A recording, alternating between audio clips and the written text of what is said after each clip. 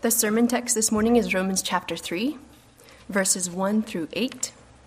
Then what advantage has the Jew, or what is the value of circumcision? Much in every way. To begin with, the Jews were entrusted with the oracles of God. What if some were unfaithful? Does their faithlessness nullify the faithfulness of God? By no means. Let God be true, though everyone were a liar. As it is written, that you may be justified in your words and prevail when you are judged. But if our unrighteousness serves to show the righteousness of God, what shall we say? That God is unrighteous to inflict wrath on us? I speak in a human way. By no means, for then how could God judge the world? But if through my lie God's truth abounds to his glory, why am I still being condemned as a sinner? And why not do evil that good may come, as some people slanderously charge us with saying? Their condemnation is just.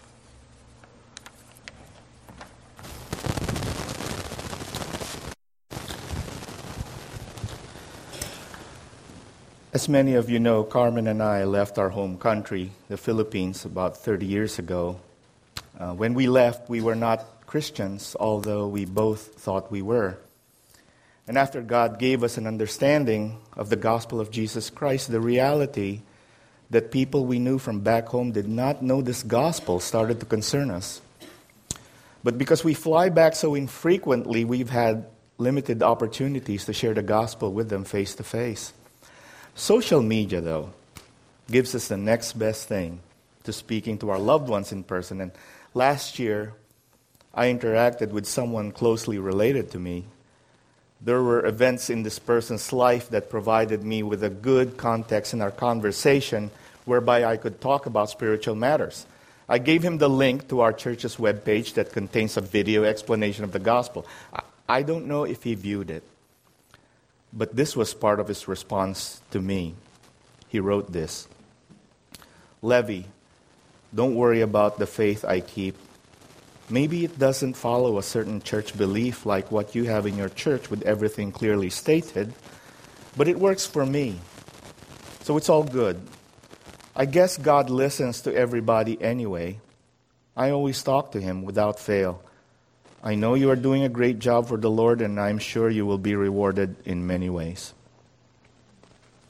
This response, of course, saddens me, but I'm sure this is not unique to me. I'm sure there are many of us here who have heard this type of response to the gospel from people that we care about. And what it reveals to us is the secret hope of every impenitent person in the world. The hope that everybody gets a free pass. This is a fatal misinterpretation of God's long-suffering patience with sin that makes one think that God's wrath is not a reality. And if it's real, it's unbecoming of a righteous God. But in our passage today, the Apostle Paul makes it clear that God is a perfectly righteous God, and his judgment of wrath upon evil is a righteous judgment. His very character demands that sin and unholiness be dealt with. No sinner gets a get-out-of-jail-free card.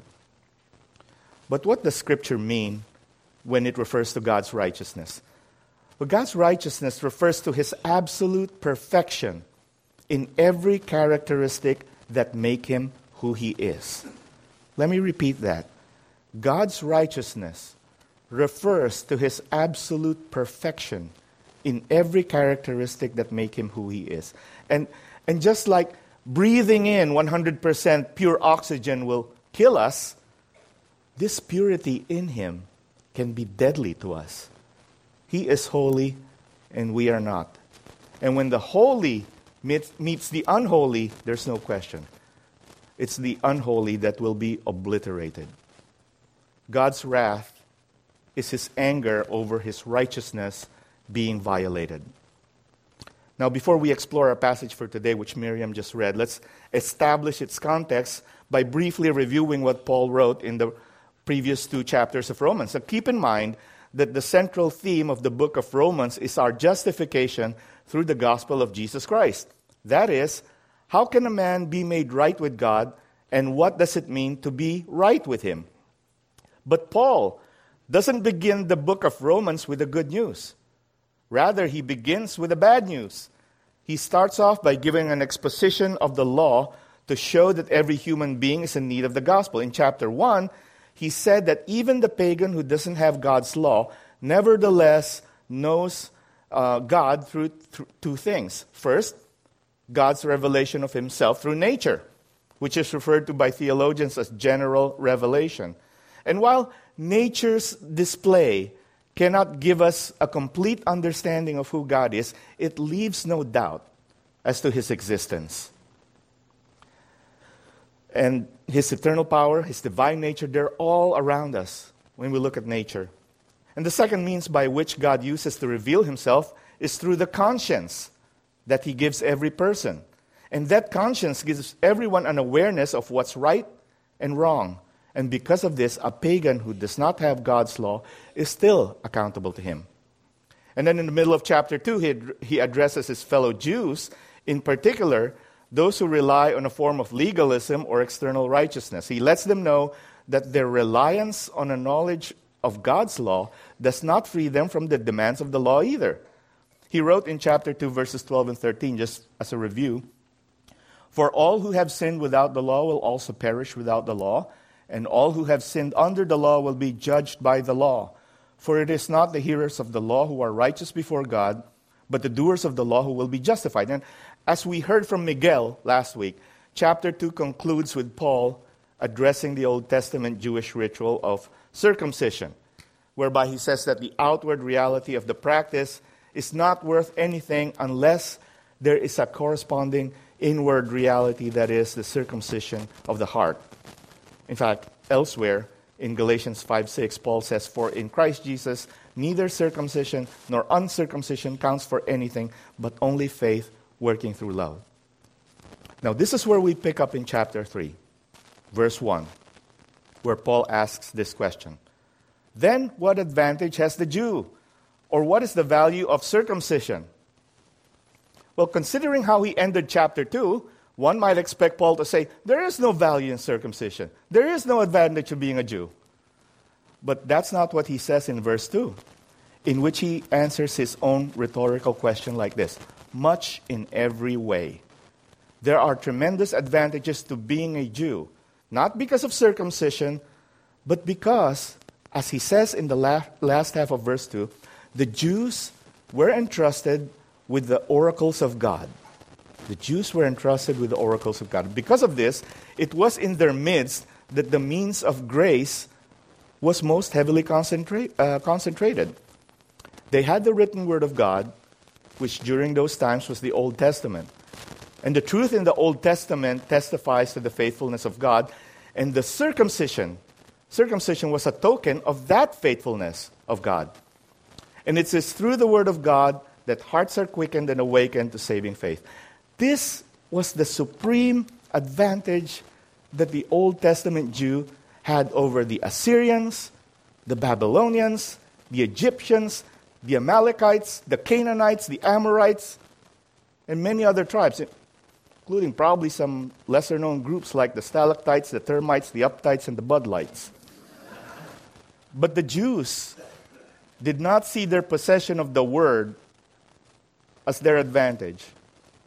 Rather, they took pride in and relied on their heritage and external rituals such as circumcision.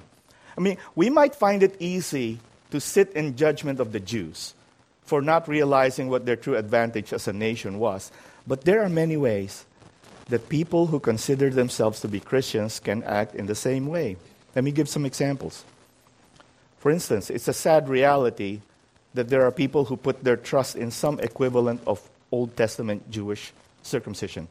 If Paul were writing today, he might ask, what's the value of church membership? Or what's the value of baptism?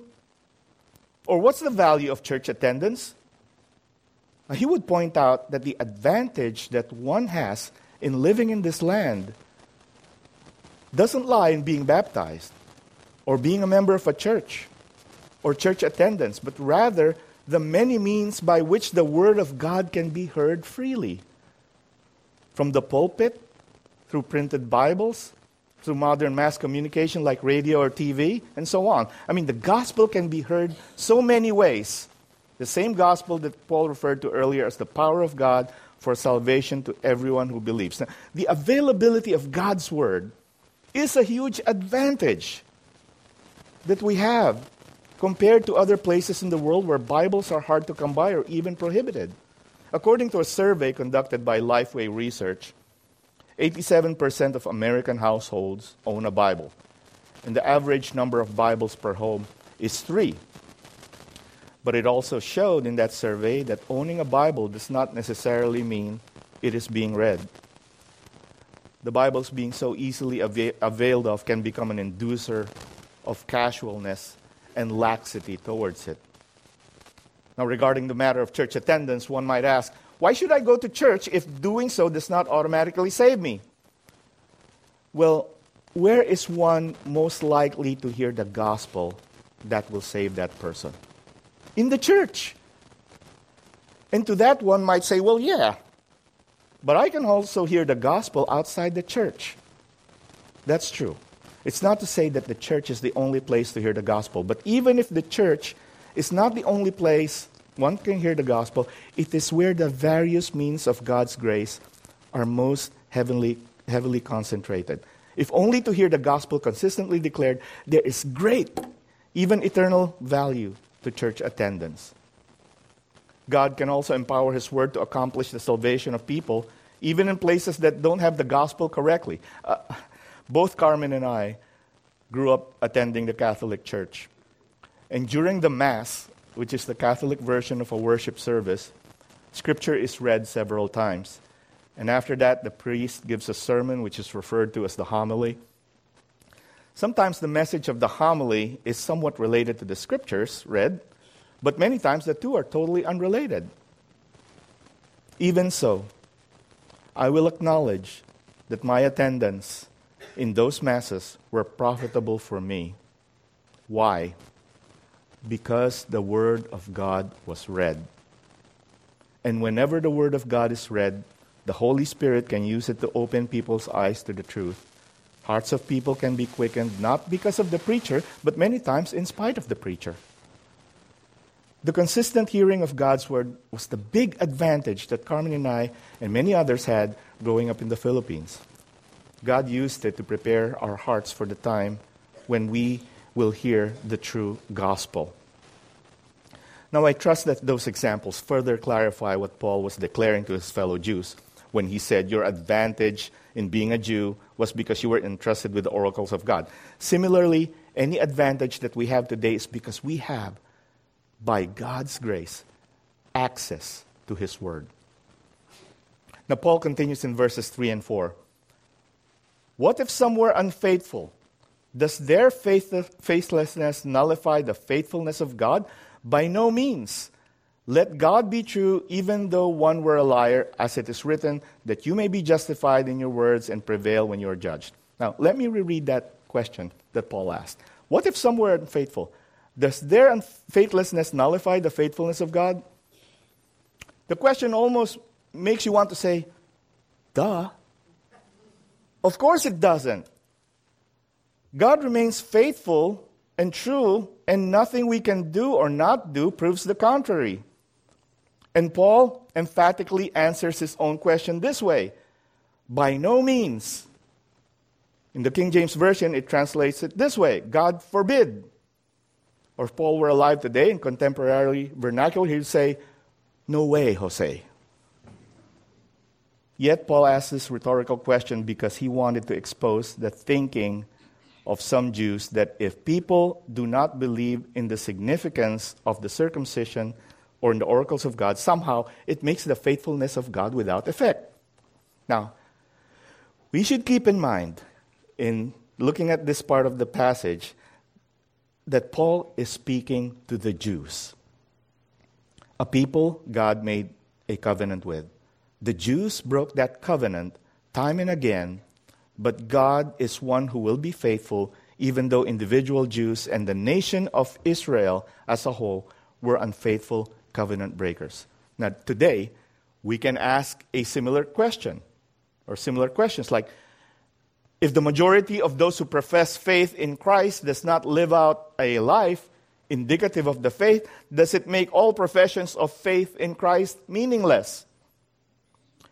God's word declares in Romans 10:9, quote, "If you confess with your mouth that Jesus is Lord and believe in your heart that God raised him from the dead, you will be saved," unquote. And any false profession of faith does not affect God's faithfulness to those who truly believe in the truth of the gospel of Christ. And in the second part of verse 4, Paul emphasizes that God is true. And in fact, he is the very embodiment of truth. Even as the Lord Jesus said in John 14:6, "I am the truth," and not, "I can teach you the truth." On the other hand, he condemns not just some men, but all men as liars and promise breakers. We break our promises and lie to each other, but God cannot lie because his very being and character are truth. And just because we do so does not mean that he does. Just because we ignore his word doesn't mean his word becomes worthless. And Paul warns us against allowing such thinking into our heads. Now, just a point of clarification. When Paul says, "Let God be true even though everyone were a liar," the part about everyone being a liar may sound like he is thinking of a hypothetical situation. That there is a possibility that not all men are liars.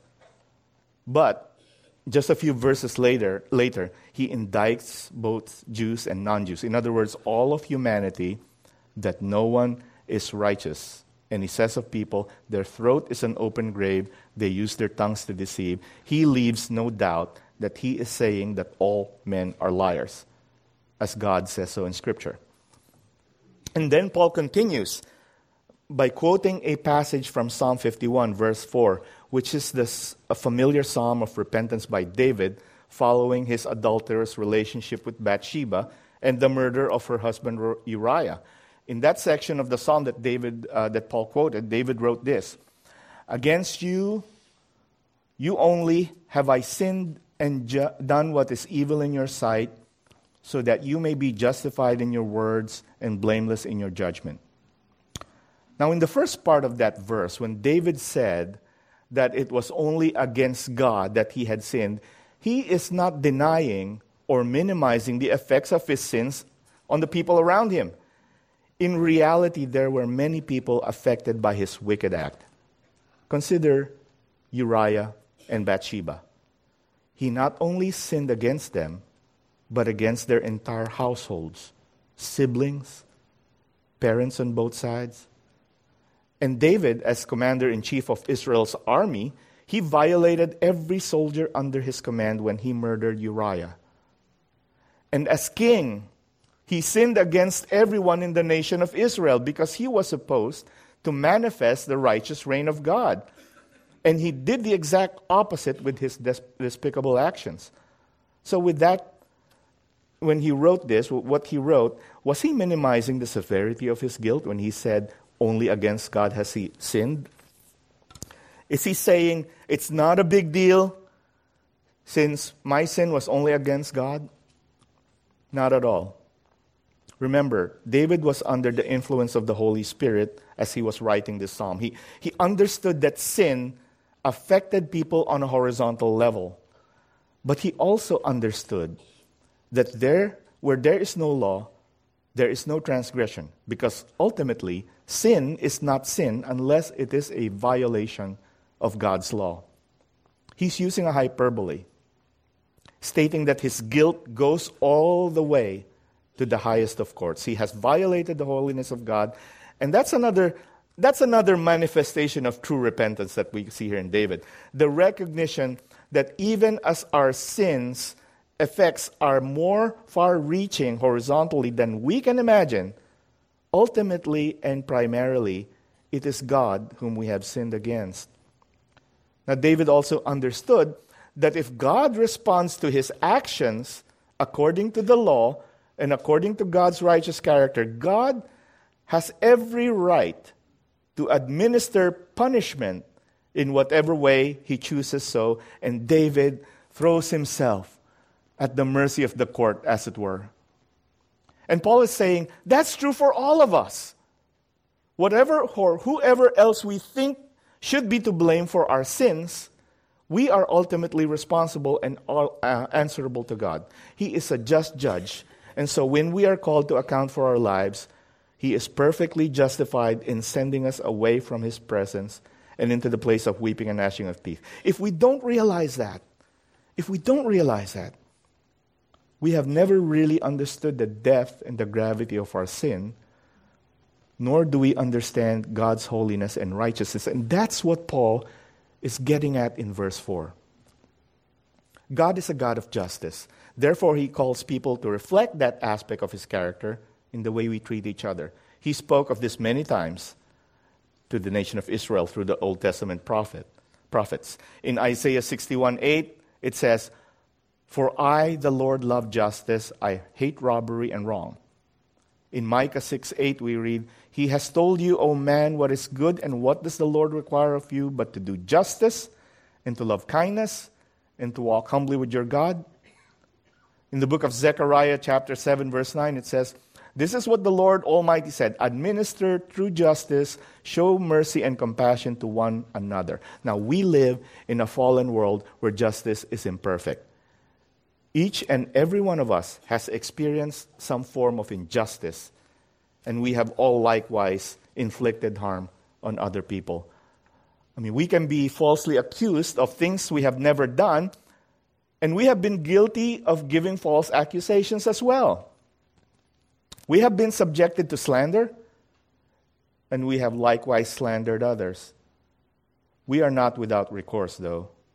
God's word does give us the right to remediate a wrong, to confront wrongdoers, even to go to the church and to those in the state who are tasked to administer justice. But we all know that not everything is set right in this life.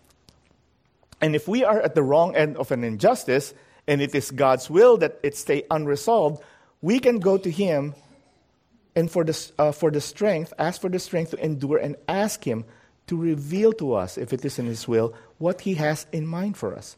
But one thing we should not do is accuse God of being unjust or unfair because we have been treated unjustly or unfairly by other people.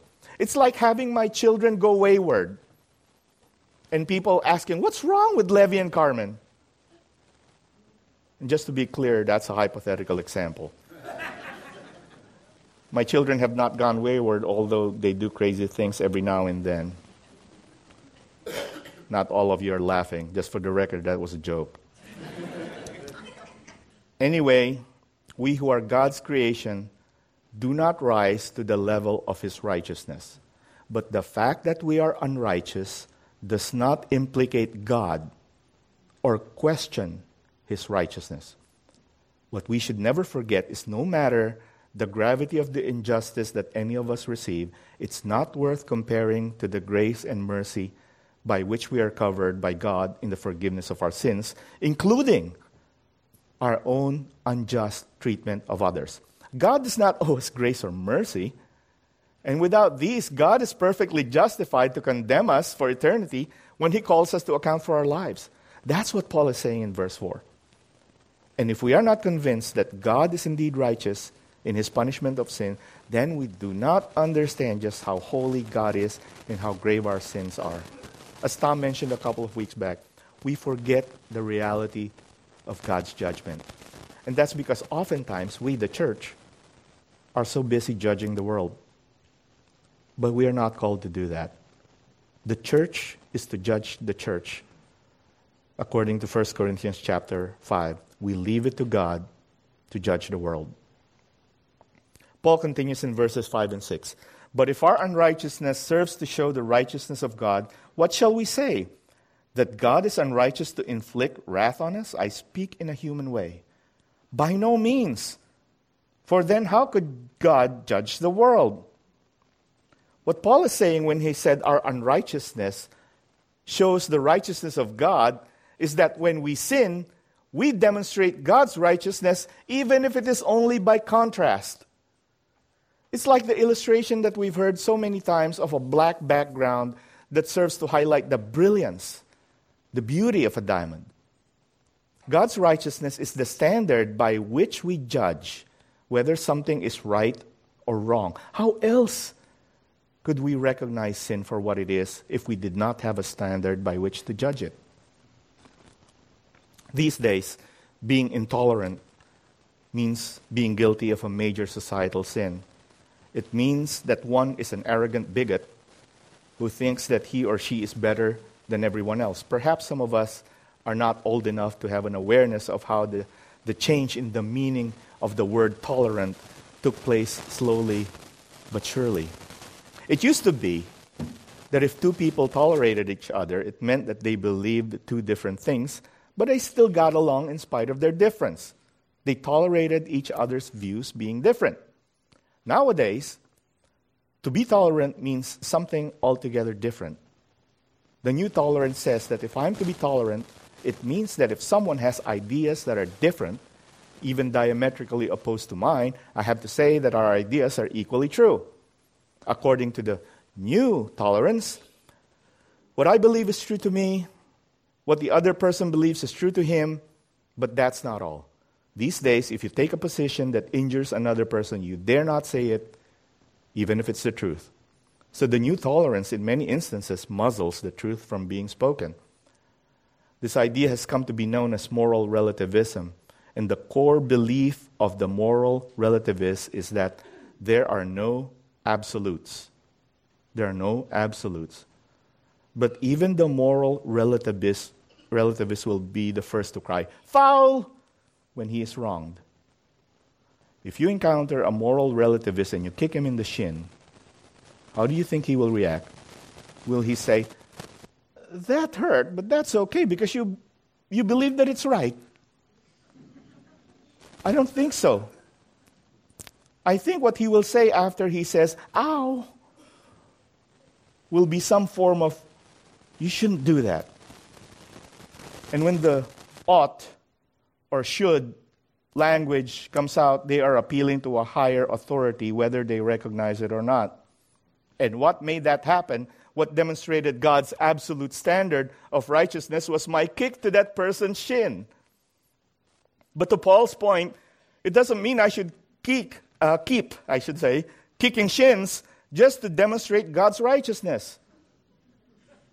Paul recognized in the twisted logic of sin-tainted minds, we might begin to think that since God is glorified in our sinfulness, we might as well continue to sin that grace may abound. And if that's the case, Paul continues, how can God judge the world? If God is unjust for inflicting wrath, he should never be able to judge the world. Yet to the culture, and sadly to many in the church, the idea that God is capable of judging people by pouring out his wrath is so repugnantly unjust. So much so that we develop a cavalier attitude towards sin and often makes excuses for our sinfulness. Excuses that might sound like, "Oh, boys will be boys." Or, "I'm only human." Or, "Nobody's perfect." Or, "We all make mistakes." Now, I'm not picking on anybody who says these phrases. Please understand. I'm not picking on anybody. I'm just saying that we have to be careful that if and when we do, we're not making excuses for sin or questioning God's righteous judgment. We do well to remember that it is because God is righteous that he is wrathful. His wrath is not a manifestation of unrighteousness, but rather a manifestation of the fullness and perfection of the righteousness that is in him. Paul continues in verse 7. "But if through my lie God's truth abounds to his glory, why am I still being condemned as a sinner?"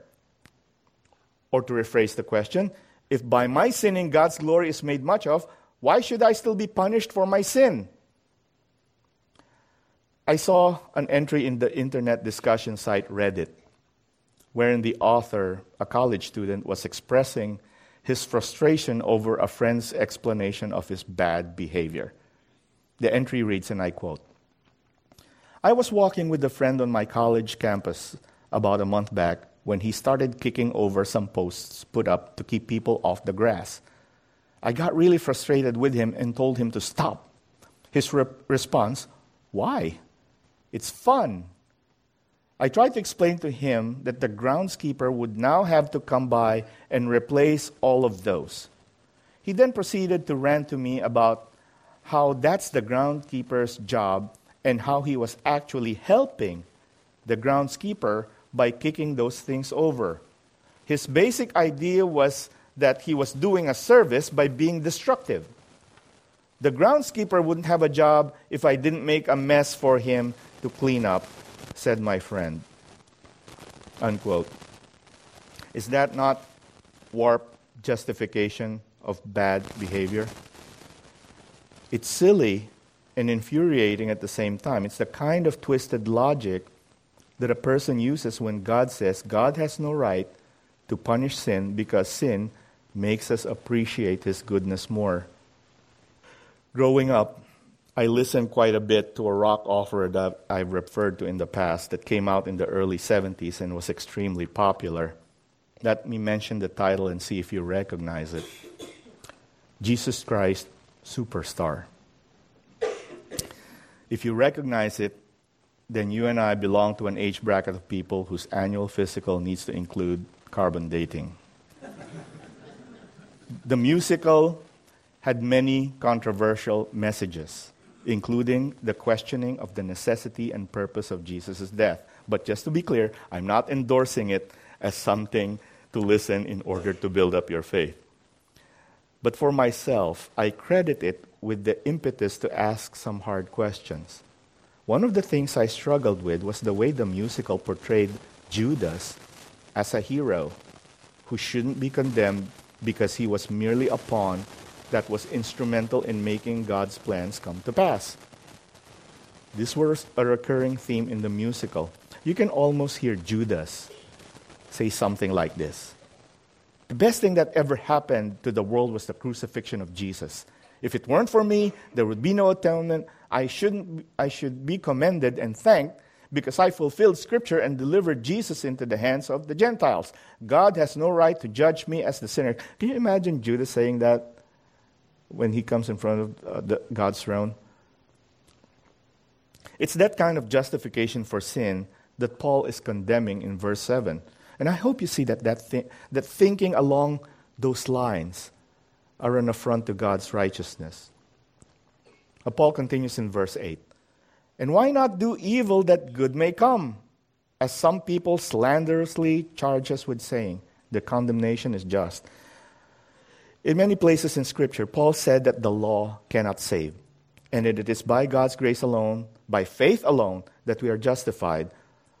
Paul was so enamored by the primacy of God's grace and the sweetness of the gospel that he was accused of despising and dispensing with the law of God. But Paul never denied God's law. Rather, he understood the proper relationship between the law of God and the gospel of God. He knew that while the law of God does not save, because we can never fulfill its demands, it nevertheless gives us a proper understanding of the holiness of God and our need for grace. There was no room in Paul's theology for a person who claims Christ as a Savior and then boldly lives a sinful life. These days, sometimes those people are called carnal Christians. He never said that the law has been completely dispensed with and was no longer binding to the Christian. He never said, "Do evil that good may come." And he pronounced that those who twisted his words in this manner will be condemned, and justly so. Now, at this point, I'd like to try and recap what Paul is saying in our passage today. Let's keep in mind that he's continuing what he began in the middle of chapter 1, in which he started to expound on the dark, desperate condition of humanity and how we suppress the truth of God's existence, even though creation displays His power and our conscience testifies to His law. And as punishment for sin, God withdraws His presence from people and allows them to sin more and more, leading to a downward spiral that culminates in a debased mind. And Paul challenges Jews who think they can escape God's wrath by virtue of their being people of the circumcision covenant, pointing out that it is not by mere externalities that one is justified, rather the inward reality of a heart renewed by the Spirit. Just as it is not one who hears the law, but rather those who obey the law who will be justified. And no one obeys God's law perfectly except for our Lord. In our passage for today, Paul then addressed those who might accuse God of unrighteousness. He talks about how God's wrath on sin is not really an indication of any unrighteousness in him, but rather it is his righteous and just nature that demands that he unleash his wrath on unrighteousness. And no one can say that since our unrighteousness serves to show his righteousness, we are putting God in a good light and therefore don't deserve to go to hell. The Apostle Paul, under the influence of the Holy Spirit, gives us these dark assessments of the human condition. I must say that these are very sobering passages to preach through. Messages that you will not find in any motivational CD. It will not sell. But again, might I remind you that all these pronouncements of despair, all these bad tidings, will serve to highlight the beauty and the sweetness of the gospel. And I hope that, like me, you couldn't wait until we get to the upcoming passages and chapters wherein Paul begins to explain how we can be made right before a perfectly righteous God. Beginning with Romans 3:21, we will be told that there is a righteousness that has been revealed apart from the law. A righteousness revealed apart from the law. That reconciliation with God was accomplished by the sacrifice of Jesus Christ, who was perfect in every way, but was judged for our sin, even though he himself was without sin. In chapter 4 of Romans, Paul then tells us that Abraham was considered righteous by God because he believed in God. That has not changed. Today, we can be justified before God through faith in the Lord Jesus Christ, who was God incarnate. The way that people were made righteous in the Old Testament is the same as it is today. That we have faith and believe in the Word of God. And then in chapter 5, we will be told about this new life that we have through the Holy Spirit. I can't wait. And we can all look forward to those upcoming chapters being preached from this pulpit. I would like to close by speaking to anyone here who, for one reason or another, has rejected the claims of Christ. If you feel a recognition deep down in your heart of hearts that you desperately want to be reconciled with God, speak to me or any member of our church, perhaps one sitting next to you, after the service, to explain the gospel to you. God sovereignly brought you here this morning for a reason. It's not by accident. Perhaps you are struggling with the idea of a righteous God that judges. And I hope you see from this passage today that God's wrath does not make him unrighteous. But it is precisely because he is perfectly righteous that he pours his wrath on sin. Perhaps you have said, I can't accept a God of wrath. But this is part and parcel of how God reveals his righteousness. I would ask you, if you struggle with this, consider all the untold millions of people who have suffered gross injustice and evil at the hands of others and who can never be recompensed in this life. Deep inside, we all know that somehow all those injustices should be made right. How can we accept a God who will overlook evil and just say, let bygones be bygones, or say to err is human, to forgive is divine? I think we will have more objections to that kind of a God. Because we see the harm that we can cause on others, we need a God of perfect righteousness and justice. God's wrath is an expression of his righteousness. And instead of rejecting God, I'm speaking to you now, consider his offer of reconciliation that he made possible by pouring out his wrath on the Lord Jesus Christ, who was crucified and punished in our place. So again, I plead with anyone here who has rejected the claims of Christ that if today you are hearing God's voice to come to him, don't harden your heart. Believe in the Lord Jesus Christ and you shall be saved from his righteous wrath. At this point, I'd like for us to just take a couple of minutes in silence to reflect on this word and confess to God, give thanks, perhaps even acknowledge Jesus Christ for who He is from where you're sitting. Let's take a couple of minutes in silence, and I'll close this in prayer.